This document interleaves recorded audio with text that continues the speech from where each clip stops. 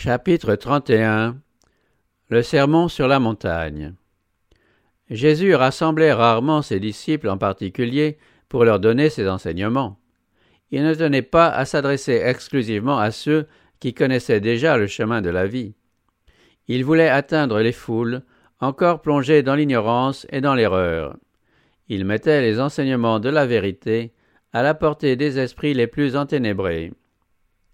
Il était lui-même la vérité, et se tenait les reins saints, et les mains toujours tendues pour bénir, cherchant à relever par des paroles d'avertissement, d'exhortation et d'encouragement tous ceux qui s'adressaient à lui. Le sermon sur la montagne, bien que spécialement destiné aux disciples, fut prononcé en présence d'une multitude. Après avoir mis à part ses apôtres, Jésus s'approcha avec eux du bord de la mer, où, de bon matin, les gens s'étaient rassemblés. En dehors des foules accoutumées des villes galiléennes, on voyait des gens venus de Judée et même de Jérusalem, et aussi de la Pérée, de la Décapole, de l'Idumée, contrées qui se trouvaient bien loin au sud de la Judée, de Tyr et de Sidon, les villes phéniciennes de la côte méditerranéenne. Une grande multitude, apprenant tout ce qu'il faisait, vint à lui. Ils étaient venus pour l'entendre et pour être guéris de leur maladie. Et toute la foule cherchait à le toucher, parce qu'une force sortait de lui et les guérissait tous. La plage était trop étroite pour que, même en se tenant debout, tous pussent se tenir à portée de sa voix. Jésus les conduisit donc en arrière, sur le côté de la montagne. Ayant atteint un plateau verdoyant, où pouvait trouver place une vaste assemblée, il s'assit sur l'herbe, les disciples et la foule l'imitèrent. Les disciples avaient leur place tout près de Jésus. Bien que la foule se pressât autour de lui, les disciples, auditeurs attentifs, comprenaient que leur devoir était de ne pas perdre un mot de ses instructions, afin de comprendre les vérités qu'ils devaient plus tard propager en tout pays et pour tous les siècles. Groupés autour du Maître, avec le pressentiment de quelque chose d'extraordinaire, ils pensaient, après les événements de cette matinée, que le royaume était sur le point d'être établi. La foule aussi, le cœur rempli de la pensée des gloires futures, attendait anxieuse, et la curiosité la plus ardente se peignait sur les visages. Il y avait là des scribes et des pharisiens qui soupiraient après le jour où ils pourraient enfin dominer sur les Romains détestés et jouir des richesses et des splendeurs du grand empire mondial. De pauvres paysans et des pêcheurs comptaient sur la promesse de somptueux palais et d'une vie aisée pour les dédommager de leur taudis et de leur faim. Ils se voyaient déjà revêtus des parures riches et coûteuses des conquérants qui remplaceraient la rude étoffe leur servant de vêtements le jour et de couverture la nuit. Tous les cœurs tressaillaient d'orgueil à la pensée qu'Israël, l'élu du Seigneur, allait être honoré devant les nations et que Jérusalem deviendrait la capitale d'un royaume universel. Le Christ déçut ses espérances de grandeur terrestre. Par le sermon sur la montagne, il s'efforça de renverser ce qu'avait édifié une éducation fausse et de donner à ses auditeurs une conception juste de son royaume et de son propre caractère. Il ne s'attaqua cependant pas directement aux erreurs du peuple. Voyant la misère que le péché avait attirée sur le monde, il ne fit pas une vive peinture de cette misère. Il parla de choses infiniment meilleures que les choses connues. Au lieu de combattre les idées courantes concernant le royaume de Dieu, il indiqua les conditions d'entrer dans le royaume, laissant à chacun le soin de tirer ses conclusions quant à la nature de celui-ci. Les vérités qu'il enseigna à cette occasion ne sont pas d'une importance moindre pour nous que pour la foule qui le suivait. Nous avons besoin, tout autant qu'elle, de connaître les principes servant de base au royaume de Dieu. Les premières paroles que le Christ adressa au peuple sur la montagne furent des paroles de bénédiction. Heureux, dit-il, ceux qui reconnaissent leur pauvreté spirituelle, ceux qui éprouvent un besoin de rédemption. L'Évangile doit être prêché aux pauvres, non pas aux orgueilleux. à ceux qui sont riches à leurs propres yeux et n'ont besoin de rien, mais aux cœurs humbles et contrits. Une source a été ouverte pour le péché, elle est seulement accessible aux pauvres en esprit. Un cœur présomptueux fait des efforts pour mériter le salut, mais la justice du Christ est le seul titre qui nous assure l'entrée du ciel. Le Seigneur ne peut rien faire pour le salut d'un homme avant que, convaincu de sa propre faiblesse et dépouillé de sa propre justice, il ne se soit volontairement soumis à l'influence divine. Alors seulement, il peut recevoir le don que Dieu se dispose à lui communiquer. Rien n'est refusé à l'âme qui sent ses besoins. Elle a un libre accès auprès de celui qui possède toute plénitude. Ainsi parle le Très-Haut, qui siège sur un trône éternel et dont le nom est saint. J'habite dans une demeure haute et sainte, ainsi qu'avec l'homme humble et contrit, pour vivifier l'esprit des humbles et pour ranimer ceux qui ont le cœur contrit. Heureux ceux qui pleurent, car ils seront consolés. Ces paroles du Christ n'impliquent pas que les pleurs aient en eux-mêmes le pouvoir d'effacer le péché. Elles ne sanctionnent nullement une prétention quelconque ou une humilité volontaire. Dans la pensée du Maître, il n'est pas question de mélancolie ou de lamentation. Tout en nous affligeant au sujet de nos péchés, nous devons jouir du privilège d'être les enfants de Dieu. Nous déplorons fréquemment nos mauvaises actions, mais à cause de leurs conséquences désagréables. Ce n'est pas là la vraie repentance. Une douleur sincère à l'égard du péché est le résultat de l'opération du Saint-Esprit. L'Esprit fait connaître l'ingratitude du cœur qui fait peu de cas du Sauveur et qui l'a contristé, et il nous amène, repentants, au pied de la croix. Chaque péché inflige à Jésus une nouvelle blessure. Quand nous regardons à celui que nous avons percé, nous pleurons sur les péchés qui l'ont affligé. De tels pleurs conduisent à renoncer au péché.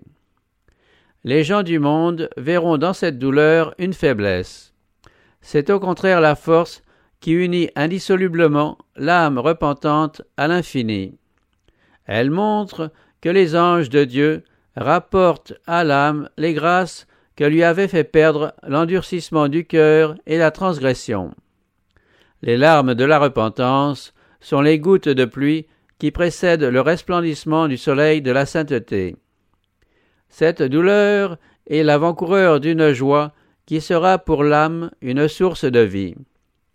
Seulement, reconnais ta faute, tu as été infidèle à l'Éternel ton Dieu. Je ne prendrai point pour vous un visage sévère, car je suis miséricordieux, dit l'Éternel. Aux affligés de Sion, il se propose de donner un diadème remplaçant les cendres, une huile d'allégresse au lieu du deuil, un manteau de fête au lieu d'un esprit abattu. Il y a aussi des consolations pour ceux qui pleurent dans l'épreuve et dans la douleur. L'amertume de la souffrance et de l'humiliation est préférable au plaisir du péché. C'est par l'affliction que Dieu nous montre les tâches de notre caractère, afin que nous puissions, par sa grâce, vaincre nos défauts. Des chapitres de notre vie restent ignorés, s'ouvrent devant nous, et l'épreuve survient pour montrer si nous accepterons les réprimandes et les conseils de Dieu. Dans l'épreuve, nous ne devons pas nous irriter et nous plaindre, nous révolter, chercher à échapper des mains du Christ. Il faut plutôt s'humilier devant Dieu. Les voies du Seigneur paraissent sombres et tristes à notre nature humaine. Néanmoins, les voies de Dieu sont miséricordieuses et ont pour fin le salut. Élie ne savait pas ce qu'il faisait quand, au désert, il déclarait en avoir assez de la vie et demandait la mort. Le Seigneur est bon et il ne l'a pas pris au mot. Élie avait encore une grande œuvre à faire et il n'était pas destiné à périr dans le découragement et la solitude du désert, une fois son œuvre achevée. Loin de descendre dans la poussière de la terre, il allait sur un char de feu être élevé dans la gloire vers le trône de Dieu. Dieu dit à propos de l'affligé, « J'ai observé sa conduite et je le guérirai. Je le guiderai et lui donnerai des consolations, à lui comme à tous les siens qui sont dans le deuil. Je changerai leur deuil en allégresse, je les consolerai, je les réunirai, je ferai cesser leur douleur. Heureux ceux qui sont doux. Les difficultés que nous rencontrons peuvent être considérablement amoindries par cette douceur qui se cache en Christ.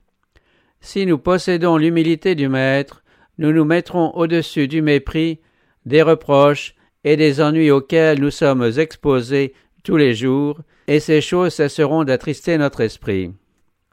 La maîtrise de soi-même est le meilleur titre de noblesse d'un chrétien. Celui à qui les injures et les mauvais traitements font perdre le calme et la confiance, prive Dieu du droit de se révéler en lui dans sa perfection. C'est l'humilité du cœur, marque de leur relation avec les cours célestes, qui assure la victoire aux disciples du Christ. L'Éternel, qui est le Très-Haut, sait voir les humbles. Dieu considère avec tendresse ceux qui manifestent le caractère doux et humble du Christ. Même s'ils sont l'objet du mépris du monde, ils ont une grande valeur aux yeux de Dieu.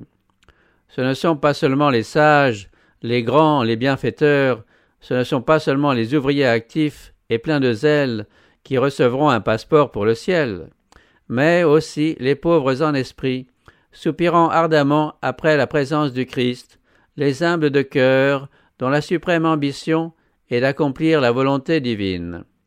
À ceux-là, l'entrée sera largement accordée. Ils seront parmi les heureux qui ont lavé et blanchi leurs robes dans le sang de l'agneau.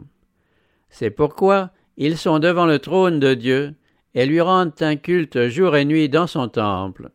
Celui qui est assis sur le trône dressera sa tente sur eux. Heureux ceux qui ont faim et soif de la justice. Un cœur conscient de sa propre indignité aura faim et soif de justice, et ce désir ne sera pas déçu.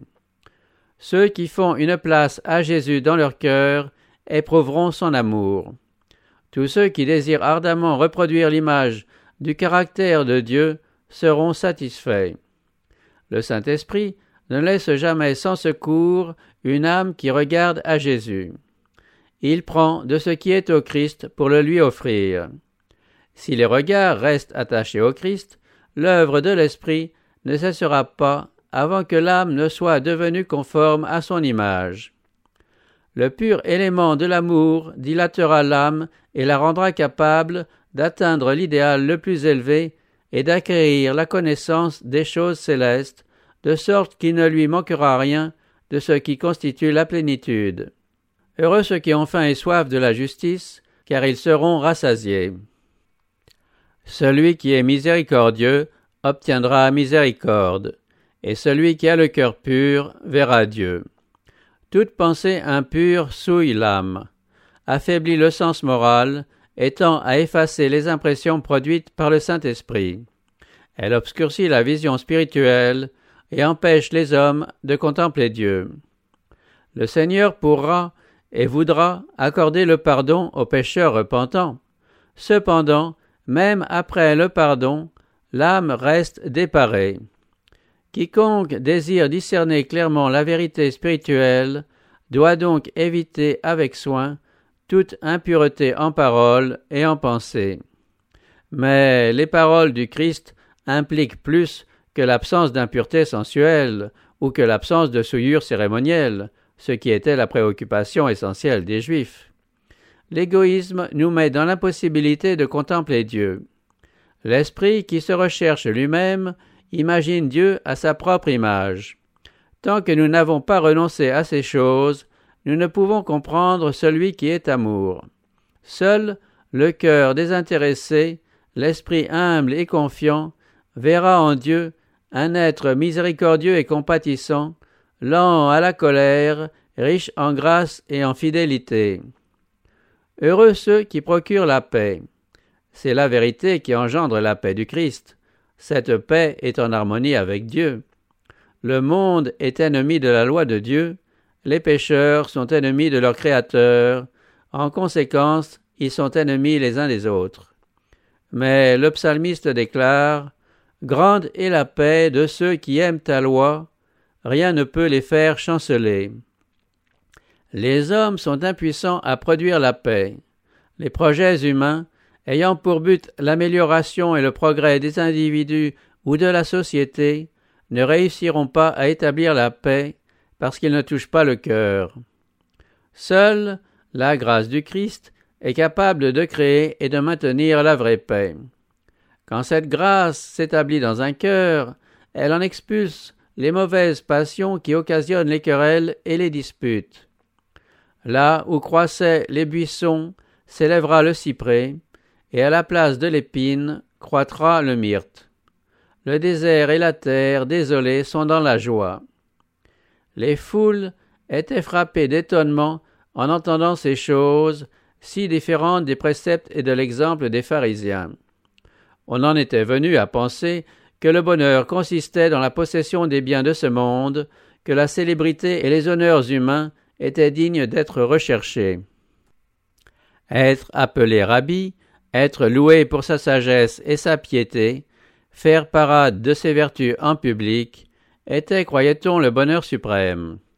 Mais Jésus déclara en présence de cette foule immense que de telles personnes ne devaient pas s'attendre à rien d'autre qu'à ses gains et ses honneurs terrestres. Il parlait avec assurance, et ses paroles entraînaient la conviction. Le peuple se voyait réduit au silence et envahi par un sentiment de crainte. Les gens s'interrogeaient anxieusement du regard. Qui serait sauvé si cet homme disait vrai?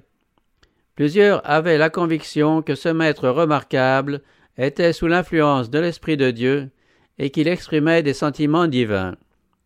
Après avoir défini le vrai bonheur et avoir indiqué les conditions à remplir pour l'obtenir, Jésus expliqua plus clairement à ses disciples leur devoir en tant que maître choisi de Dieu pour conduire les hommes dans les sentiers de la justice et de la vie éternelle. Il prévoyait qu'ils seraient souvent exposés aux déceptions et au découragement, à l'opposition la plus acharnée, aux injures et que leurs témoignages seraient rejetés. Ils savaient bien qu'en accomplissant leur mission, ces humbles hommes qui l'écoutaient si attentivement auraient à souffrir la calomnie, les supplices, l'emprisonnement et la mort. C'est pourquoi il continua « Heureux ceux qui sont persécutés pour la justice, car le royaume des cieux est à eux. Heureux serez-vous lorsqu'on vous insultera, qu'on vous persécutera, qu'on répandra sur vous toutes sortes de calomnies à cause de moi. Réjouissez-vous et soyez dans l'allégresse, parce que votre récompense sera grande dans les cieux. Car c'est ainsi qu'on a persécuté les prophètes qui vous ont précédés. » Le monde aime le péché, il hait la justice, et c'est pour cela qu'il se montra si hostile à l'égard de Jésus. Tous ceux qui repoussent son amour infini considéreront le christianisme comme un élément de trouble. La lumière du Christ dissipe les ténèbres qui enveloppent leurs péchés et rend manifeste le besoin de réforme. Alors que ceux qui cèdent à l'influence du Saint-Esprit entrent en guerre avec eux-mêmes, ceux qui restent attachés au péché font la guerre à la vérité et à ses représentants. Ainsi, la lutte éclate et les disciples du Christ sont accusés d'être des fauteurs de désordre. Mais c'est la communion avec Dieu qui fait d'eux les objets de l'inimitié du monde. Ils portent l'opprobre du Christ, ils foulent le sentier qu'a foulé le plus noble des hommes. Loin de les affliger, la persécution devrait les réjouir. Les plus grandes épreuves sont les moyens que Dieu emploie pour les purifier et faire d'eux ses collaborateurs qualifiés. Chaque conflit a sa place dans la grande bataille qui se livre pour la justice et ajoute à la joie du triomphe final. Loin de redouter et d'éviter l'épreuve de la foi et de la patience, on l'acceptera donc joyeusement.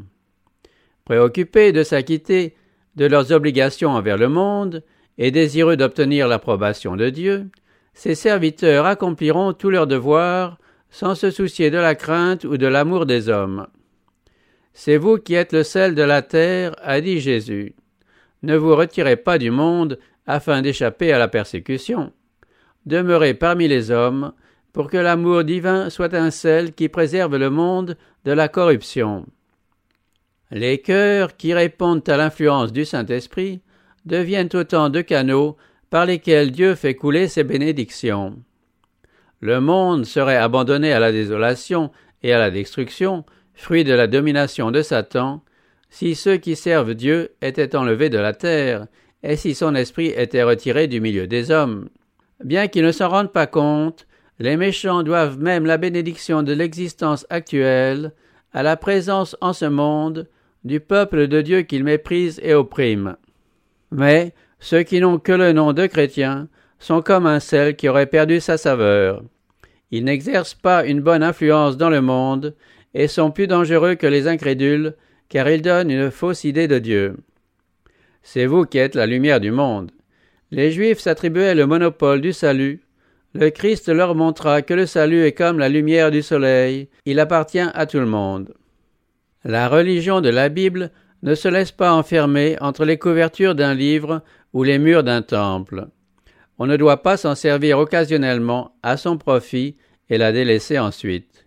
Elle doit sanctifier la vie quotidienne, se manifester dans toutes les affaires et dans toutes les relations sociales. Le caractère n'est pas un manteau dont on peut se revêtir. C'est quelque chose qui rayonne de l'intérieur. Il faut que le principe de la justice soit enchâssé dans nos cœurs. On peut, par une simple profession de foi, proclamer la théorie de la religion, mais il faut une piété pratique pour placer la parole de vérité devant les yeux. Une vie conséquente, une conversation sainte, une intégrité inébranlable, un esprit actif, bienfaisant, un exemple de piété, voilà les moyens par lesquels la lumière est apportée au monde. Jésus ne s'est pas arrêté sur les particularités de la loi, mais il n'a pas permis à ses auditeurs de penser qu'il était venu pour en mettre de côté les exigences. Il savait que des espions se tenaient prêts à saisir tout propos susceptible d'être mis au service de leurs desseins. Il connaissait le préjugé existant dans l'esprit de beaucoup de ses auditeurs. Aussi, ne dit-il rien qui pût ébranler leur foi en la religion et les institutions transmises par Moïse. Le Christ avait lui-même donné à la fois la loi morale et la loi cérémonielle. Il se gardait bien de détruire la confiance avec laquelle on recevait les instructions données par lui-même. C'est le respect qu'il avait pour la loi et les prophètes qui l'avait amené à renverser la barrière des exigences traditionnelles qui enfermaient les Juifs. Tout en rejetant les fausses interprétations qu'il donnait à la loi, il recommandait à ses disciples de ne pas abandonner les vérités vitales confiées aux Hébreux. Les pharisiens se faisaient une gloire de leur obéissance à la loi. Cependant, les paroles du Sauveur leur paraissaient une hérésie, car ils ne possédaient pas la connaissance des principes de cette loi, qui s'acquiert uniquement par une pratique quotidienne. Lorsque le Maître déblayait les décombres sous lesquels ils avaient enseveli la vérité, ils s'imaginaient qu'il démolissait la vérité elle-même. Ils murmuraient entre eux, se disant l'un à l'autre que Jésus méprisait la loi. Lisant leurs pensées, il leur dit « Ne pensez pas que je sois venu abolir la loi ou les prophètes. Je ne suis pas venu abolir, mais accomplir. » Par ces paroles, Jésus repousse les accusations des pharisiens. Sa mission dans le monde consistait à revendiquer les droits sacrés de cette loi qu'on l'accusait de violer. Si la loi de Dieu avait pu être modifiée ou abolie, le Christ n'aurait pas eu besoin de souffrir les conséquences de nos transgressions. Il est venu pour expliquer les relations qui existent entre la loi et l'homme, et pour en illustrer les préceptes par une vie d'obéissance. C'est parce que Dieu aime l'humanité qu'il a donné ses saints préceptes. Pour nous éviter les résultats de la transgression, il nous révèle les principes de la justice. La loi est l'expression de la pensée divine. Quand nous la recevons en Christ, elle devient notre propre pensée. Elle nous élève au-dessus des désirs et des tendances de notre nature, au-dessus des tentations qui nous font pécher. Dieu veut notre bonheur, et c'est pour nous donner de la joie qu'il nous a communiqué les préceptes de sa loi. Quand les anges chantaient à la naissance de Jésus « Gloire à Dieu dans les lieux très hauts, et paix sur la terre parmi les hommes qui l'agréent », ils énonçaient les principes de la loi qu'il était venu rendre illustre et magnifique. Par la loi promulguée au Sinaï, Dieu fit connaître aux hommes la sainteté de son caractère. Il voulait, par contraste, leur faire toucher du doigt leur propre état de péché. La loi devait les convaincre de péché et faire naître en eux le besoin d'un sauveur. Tel est l'effet obtenu quand les principes qu'elle renferme sont réalisés dans le cœur par le Saint-Esprit. Cette même œuvre doit se poursuivre. Les principes de la loi ont été manifestés dans la vie du Christ. Lorsque le Saint-Esprit de Dieu touche les cœurs et que la lumière du Christ montre aux hommes qu'ils ont besoin du sang purificateur et de la justice justifiante, la loi est encore un moyen de nous conduire au Christ, afin que nous soyons justifiés par la foi. La loi de l'Éternel est parfaite, elle restaure l'âme. Jusqu'à ce que le ciel et la terre passent, dit Jésus, pas un seul iota, pas un seul trait de lettre de la loi ne passera, jusqu'à ce que tout soit arrivé. Le soleil qui brille dans les cieux, la terre ferme sur laquelle nous vivons, sont des témoins de l'éternité de la loi de Dieu. Quand il passerait, les préceptes divins demeureraient. Il est plus facile pour le ciel et la terre de passer que pour un seul trait de lettre de la loi de tomber. L'ensemble des symboles qui annonçaient Jésus, en tant qu'agneau de Dieu, devait prendre fin à sa mort. Mais les préceptes du décalogue sont aussi immuables que le trône de Dieu. Dès lors que la loi de l'Éternel est parfaite, s'en écarter tant soit peu est un mal. Le Christ condamne ceux qui désobéissent au commandement de Dieu et enseigne à faire de même. La vie d'obéissance du Sauveur maintenait les droits de la loi. Elle démontrait que la loi peut être observée au sein de l'humanité. Elle montrait la beauté de caractère qui est le fruit de l'obéissance. Tous ceux qui suivent son exemple affirment par là que la loi est sainte, juste et bonne. En revanche, tous ceux qui violent les commandements donnent raison à Satan, qui prétend que la loi est injuste, qu'on ne peut lui obéir. Il favorise ainsi les séductions du grand adversaire et déshonore Dieu. Ils sont les fils du malin, qui fut le premier à se révolter contre la loi de Dieu.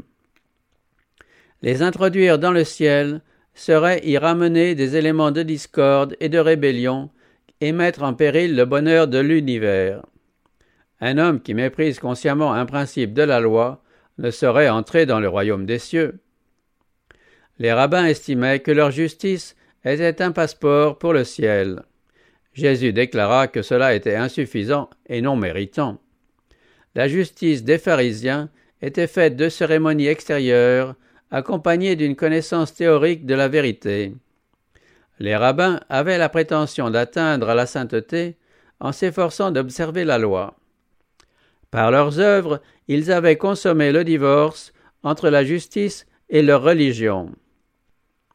Très scrupuleux au sujet des observances rituelles, ils vivaient dans l'immoralité et la dégradation. Leur prétendue justice n'avait aucune chance d'entrer dans le royaume des cieux. La plus grande erreur de l'esprit humain au jour du Christ fut d'imaginer qu'on pouvait obtenir la justice par une simple adhésion à la vérité. L'expérience humaine a montré qu'une connaissance théorique de la vérité est incapable de sauver une âme et de produire des fruits de justice. Un soin jaloux de ce qu'on appelle la vérité théologique est souvent accompagné d'un sentiment de haine pour la vérité authentique telle qu'elle se manifeste dans la vie. Les plus sombres chapitres de l'histoire sont ceux qui conservent le souvenir des crimes inspirés par le fanatisme religieux. Les pharisiens se disaient enfants d'Abraham et se glorifiaient de posséder les oracles divins. Toutefois, ces avantages ne les préservaient pas de l'égoïsme, de la malice, de l'avarice et de la plus vile hypocrisie. Ils se croyaient les gens les plus religieux de l'univers, et leur prétendue orthodoxie les a amenés à crucifier le Seigneur de gloire. Le même danger persiste aujourd'hui. Beaucoup de gens se croient chrétiens, simplement parce qu'ils souscrivent à quelques formules théologiques. Mais ils n'ont pas introduit la vérité dans la vie pratique, et n'ont pas fait d'elle l'objet de leur foi et de leur amour. C'est pourquoi ils n'ont pas reçu la puissance et la grâce, fruit de la vérité sanctifiante. On peut faire profession de croire à la vérité, mais si l'on n'en devient pas plus sincère, plus aimable, plus patient, plus pénétré de pensées célestes, on est une malédiction pour soi-même et pour le monde. La justice que le Christ enseignait consiste à conformer son cœur et sa vie à la volonté révélée de Dieu. Des hommes pécheurs ne peuvent devenir justes qu'en ayant foi en Dieu et en maintenant avec lui une relation vitale. Alors seulement la piété élève les pensées et ennoblit la vie. Les formes extérieures de la religion s'accordent avec la pureté intérieure du chrétien. Les cérémonies qui rentrent dans le service de Dieu cessent d'être des rites insignifiants comme ceux des pharisiens hypocrites. Jésus prend séparément chacun des commandements et il en dévoile la profondeur et la portée. Bien loin d'en amoindrir la force, il montre jusqu'où vont les principes qu'il renferme et met en évidence l'erreur fatale que commettent les Juifs en se contentant d'une obéissance extérieure. Il déclare qu'une mauvaise pensée ou un regard de convoitise constitue une transgression de la loi divine. Quiconque se rend complice de la moindre injustice viole la loi et se dégrade moralement. Le meurtre prend naissance dans l'esprit. Celui qui admet dans son cœur un sentiment de haine s'engage sur la voie du meurtre et ses offrandes sont une abomination aux yeux de Dieu. Les Juifs entretenaient un esprit de vengeance. Leur haine pour les Romains leur inspirait de dures attaques. Ils se rendaient agréables aux malins en manifestant ses défauts et se préparaient ainsi aux terribles exploits qu'il leur fit commettre plus tard.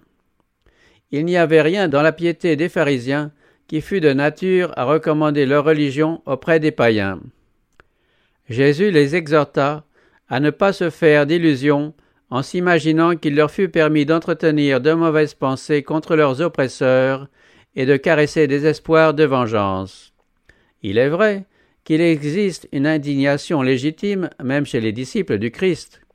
On est saisi d'une juste colère qui n'est pas un péché mais le fruit d'une conscience sensible quand on voit Dieu déshonoré ou son service discrédité, ou l'innocent opprimé. Mais ceux qui cultivent la colère ou le ressentiment chaque fois qu'ils se jugent offensés ouvrent leur cœur à Satan. Il faut que l'amertume et l'animosité soient bannies de l'âme qui veut vivre en harmonie avec le ciel. Le Sauveur va plus loin. Il dit « Si donc tu présentes ton offrande à l'autel, et que là tu te souviennes que ton frère a quelque chose contre toi, laisse là ton offrande devant l'autel, et va d'abord te réconcilier avec ton frère, puis viens présenter ton offrande. » Plusieurs participent avec zèle au service religieux, alors que des différends qui pourraient être réglés les séparent de leurs frères. Dieu demande qu'ils fassent tout ce qui dépend d'eux pour rétablir l'harmonie. Leurs services ne seront acceptés qu'à cette condition. Le devoir du chrétien à cet égard est clair. Le Seigneur répand ses bénédictions sur tous. Il fait lever son soleil sur les méchants et sur les bons, et fait pleuvoir sur les justes et sur les injustes. Il est bon pour les ingrats et pour les méchants. Il nous invite à lui ressembler. « Bénissez ceux qui vous maudissent, dit Jésus, faites du bien à ceux qui vous haïssent. Alors vous serez fils de votre Père qui est dans les cieux. » Tels sont les principes de la loi, et c'est de cette source que jaillit la vie. L'idéal que Dieu propose à ses enfants est élevé au-dessus de toute pensée humaine. Vous serez donc parfaits comme votre Père céleste est parfait. Cet ordre renferme aussi une promesse. Le plan de la rédemption prévoit notre affranchissement complet du pouvoir de Satan. Le Christ éloigne toujours du péché l'âme qui éprouve une véritable contrition. Il est venu pour anéantir les œuvres du diable, et il a pourvu à ce que le Saint-Esprit fût communiqué à toute âme repentante pour la préserver du péché. Aucune tentation ne doit servir d'excuse à un acte coupable. Satan exulte quand il entend ceux qui font profession d'être disciples du Christ chercher à justifier leurs défauts de caractère. C'est ainsi qu'on se trouve conduit à pécher. Le péché n'a aucune excuse. Un tempérament sanctifié, une vie semblable à celle du Christ sont accessibles à tout enfant de Dieu qui se repent et qui croit. L'idéal pour un caractère chrétien, c'est de ressembler au Christ. De même que le Fils de l'homme a mené une vie parfaite, ses disciples doivent eux aussi mener une vie parfaite. Jésus avait été fait en toutes choses semblable à ses frères. Il était devenu chair comme nous. Il a souffert la faim, la soif, la fatigue. Il a dû s'alimenter et refaire ses forces par le sommeil. Il a partagé le sort des hommes, tout en restant l'irréprochable Fils de Dieu. Il était Dieu dans la chair. Son caractère doit devenir le nôtre. Le Seigneur déclare au sujet de ceux qui croient en lui, « J'habiterai et je marcherai au milieu d'eux, je serai leur Dieu et ils seront mon peuple. » Le Christ est l'échelle vue par Jacob, dont la base reposait sur la terre et le sommet atteignait la porte du ciel au seuil de la gloire. Si un seul échelon avait manqué pour toucher le sol, nous étions perdus.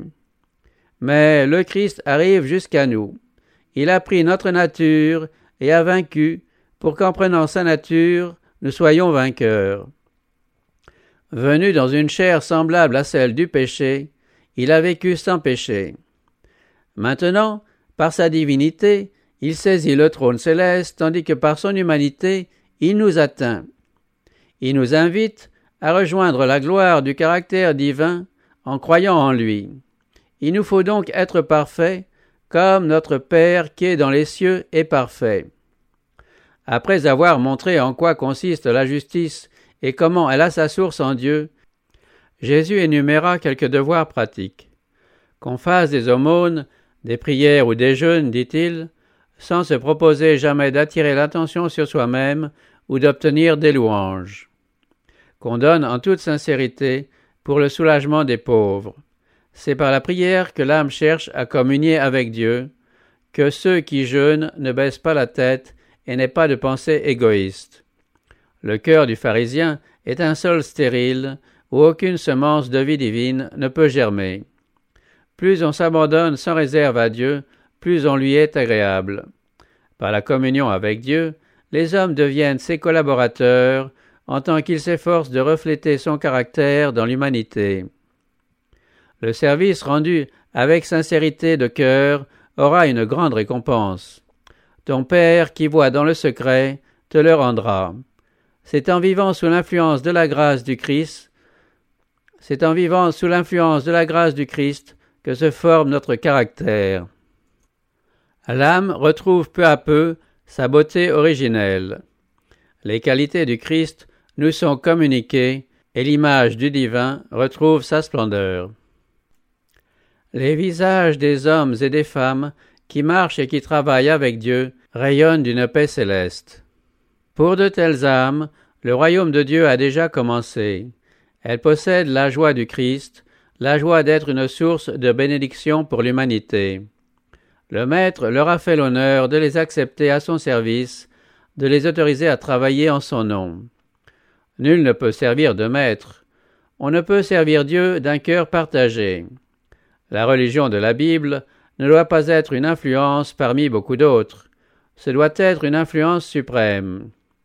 Non pas le coup de pinceau ici ou là, mais l'imprégnation de toute la toile par la couleur indélébile.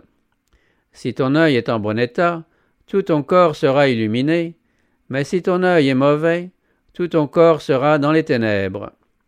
La pureté et la fermeté des desseins sont les conditions à remplir pour recevoir la lumière divine. Quiconque désire connaître la vérité doit accepter tout ce qu'elle met en lumière. On ne doit pas transiger avec l'erreur. Se montrer hésitant et nonchalant dans la défense de la vérité, c'est donner la préférence aux ténèbres de l'erreur et aux tromperies de Satan. La politique mondaine et les fermes principes de la justice ne sont pas deux choses qui se fondent comme les couleurs de l'arc-en-ciel. Le Dieu éternel a tracé, entre les deux choses, une ligne claire et nette. L'image du Christ se détache de celle de Satan comme le jour de la nuit. Et ceux-là seuls qui vivent de la vie du Christ sont ses collaborateurs. L'être tout entier peut être contaminé par un seul péché caressé, par une seule mauvaise habitude invétérée. L'homme devient ainsi un instrument de l'injustice. Celui qui se voue au service de Dieu doit se reposer de tout sur lui. Le Christ montra les oiseaux volant par le ciel, les fleurs des champs, et invita ses auditeurs à considérer ces objets de la création de Dieu. « Ne valez-vous pas beaucoup plus qu'eux » demanda-t-il. L'attention divine accordée à chaque objet est proportionnée au rang qu'il occupe dans l'échelle des êtres. La Providence prend soin du petit passereau gris. Les fleurs des champs, l'herbe dont le sol est tapissé, partagent la sollicitude du Père céleste. Le grand artiste divin s'est occupé des lys et leur a donné une beauté qui surpasse la gloire de Salomon. Combien plus prendra-t-il soin de l'homme fait à son image et reflétant sa gloire? Il désire que ses enfants forment un caractère à sa ressemblance. Comme les rayons du soleil donnent aux fleurs leur teinte délicate et variée, Dieu communique à l'âme la beauté de son propre caractère. Tous ceux qui ont fixé leur choix sur le royaume du Christ, royaume d'amour, de justice et de paix, et en ont fait leur préoccupation dominante, tous ceux-là sont rattachés au monde supérieur, et il ne leur manque aucune bénédiction nécessaire à la vie. Dans le livre de la Providence divine, le volume de la vie, chacun de nous a sa page. Cette page contient tous les détails de notre histoire. Les cheveux même de notre tête sont comptés. Les enfants de Dieu ne sont jamais absents de sa pensée. Ne vous inquiétez donc pas, le Christ doit être suivi jour après jour. Dieu ne donne pas aujourd'hui le secours pour demain. Il ne donne pas à ses enfants, de peur de les jeter dans la confusion, toutes les directions dont ils auront besoin au cours du voyage de la vie. Il leur dit tout juste ce qu'ils peuvent se rappeler et accomplir. Les forces et la sagesse communiquées sont suffisantes pour les nécessités du moment. Si quelqu'un d'entre vous manque de sagesse pour aujourd'hui, qu'il la demande à Dieu, qui donne à tous libéralement et sans récriminer, et elle lui sera donnée. Ne jugez pas, afin de ne pas être jugés. Ne vous croyez pas meilleur que les autres, ne vous érigez pas en juge. Incapable comme vous l'êtes de discerner les mobiles, vous n'êtes pas qualifié pour juger autrui. En faisant porter vos critiques sur quelqu'un, c'est votre propre sentence que vous prononcez, car vous montrez par là que vous êtes un affilié de Satan, l'accusateur des frères. Le Seigneur dit, « Examinez-vous vous-même pour voir si vous êtes dans la foi, éprouvez-vous vous-même. » Voilà notre œuvre. Si nous nous jugions nous-mêmes, nous ne serions pas jugés. Un arbre bon produira de bons fruits. Si le fruit n'a ni saveur ni valeur, l'arbre est mauvais. C'est aussi le fruit que produit une vie qui montre la condition d'un cœur et l'excellence d'un caractère. Les bonnes œuvres ne peuvent servir en aucun cas à acquérir le salut, mais elles constituent une preuve de la foi agissant par la charité et purifiant l'âme. Et, bien que la récompense éternelle ne soit pas due à nos mérites, elle sera néanmoins proportionnée à l'œuvre que nous aurons accomplie par la grâce du Christ. C'est ainsi que le Christ exposa les principes de son royaume et montra en eux la règle d'or de la vie. Il se servit d'une image pour donner plus de force à son enseignement. Il ne suffit pas, dit-il, d'écouter mes paroles. Il faut qu'elles deviennent, par l'obéissance, le fondement de votre caractère. Le moi n'est que sable mouvant. Si vous bâtissez sur des théories et des inventions humaines, votre édifice s'écroulera.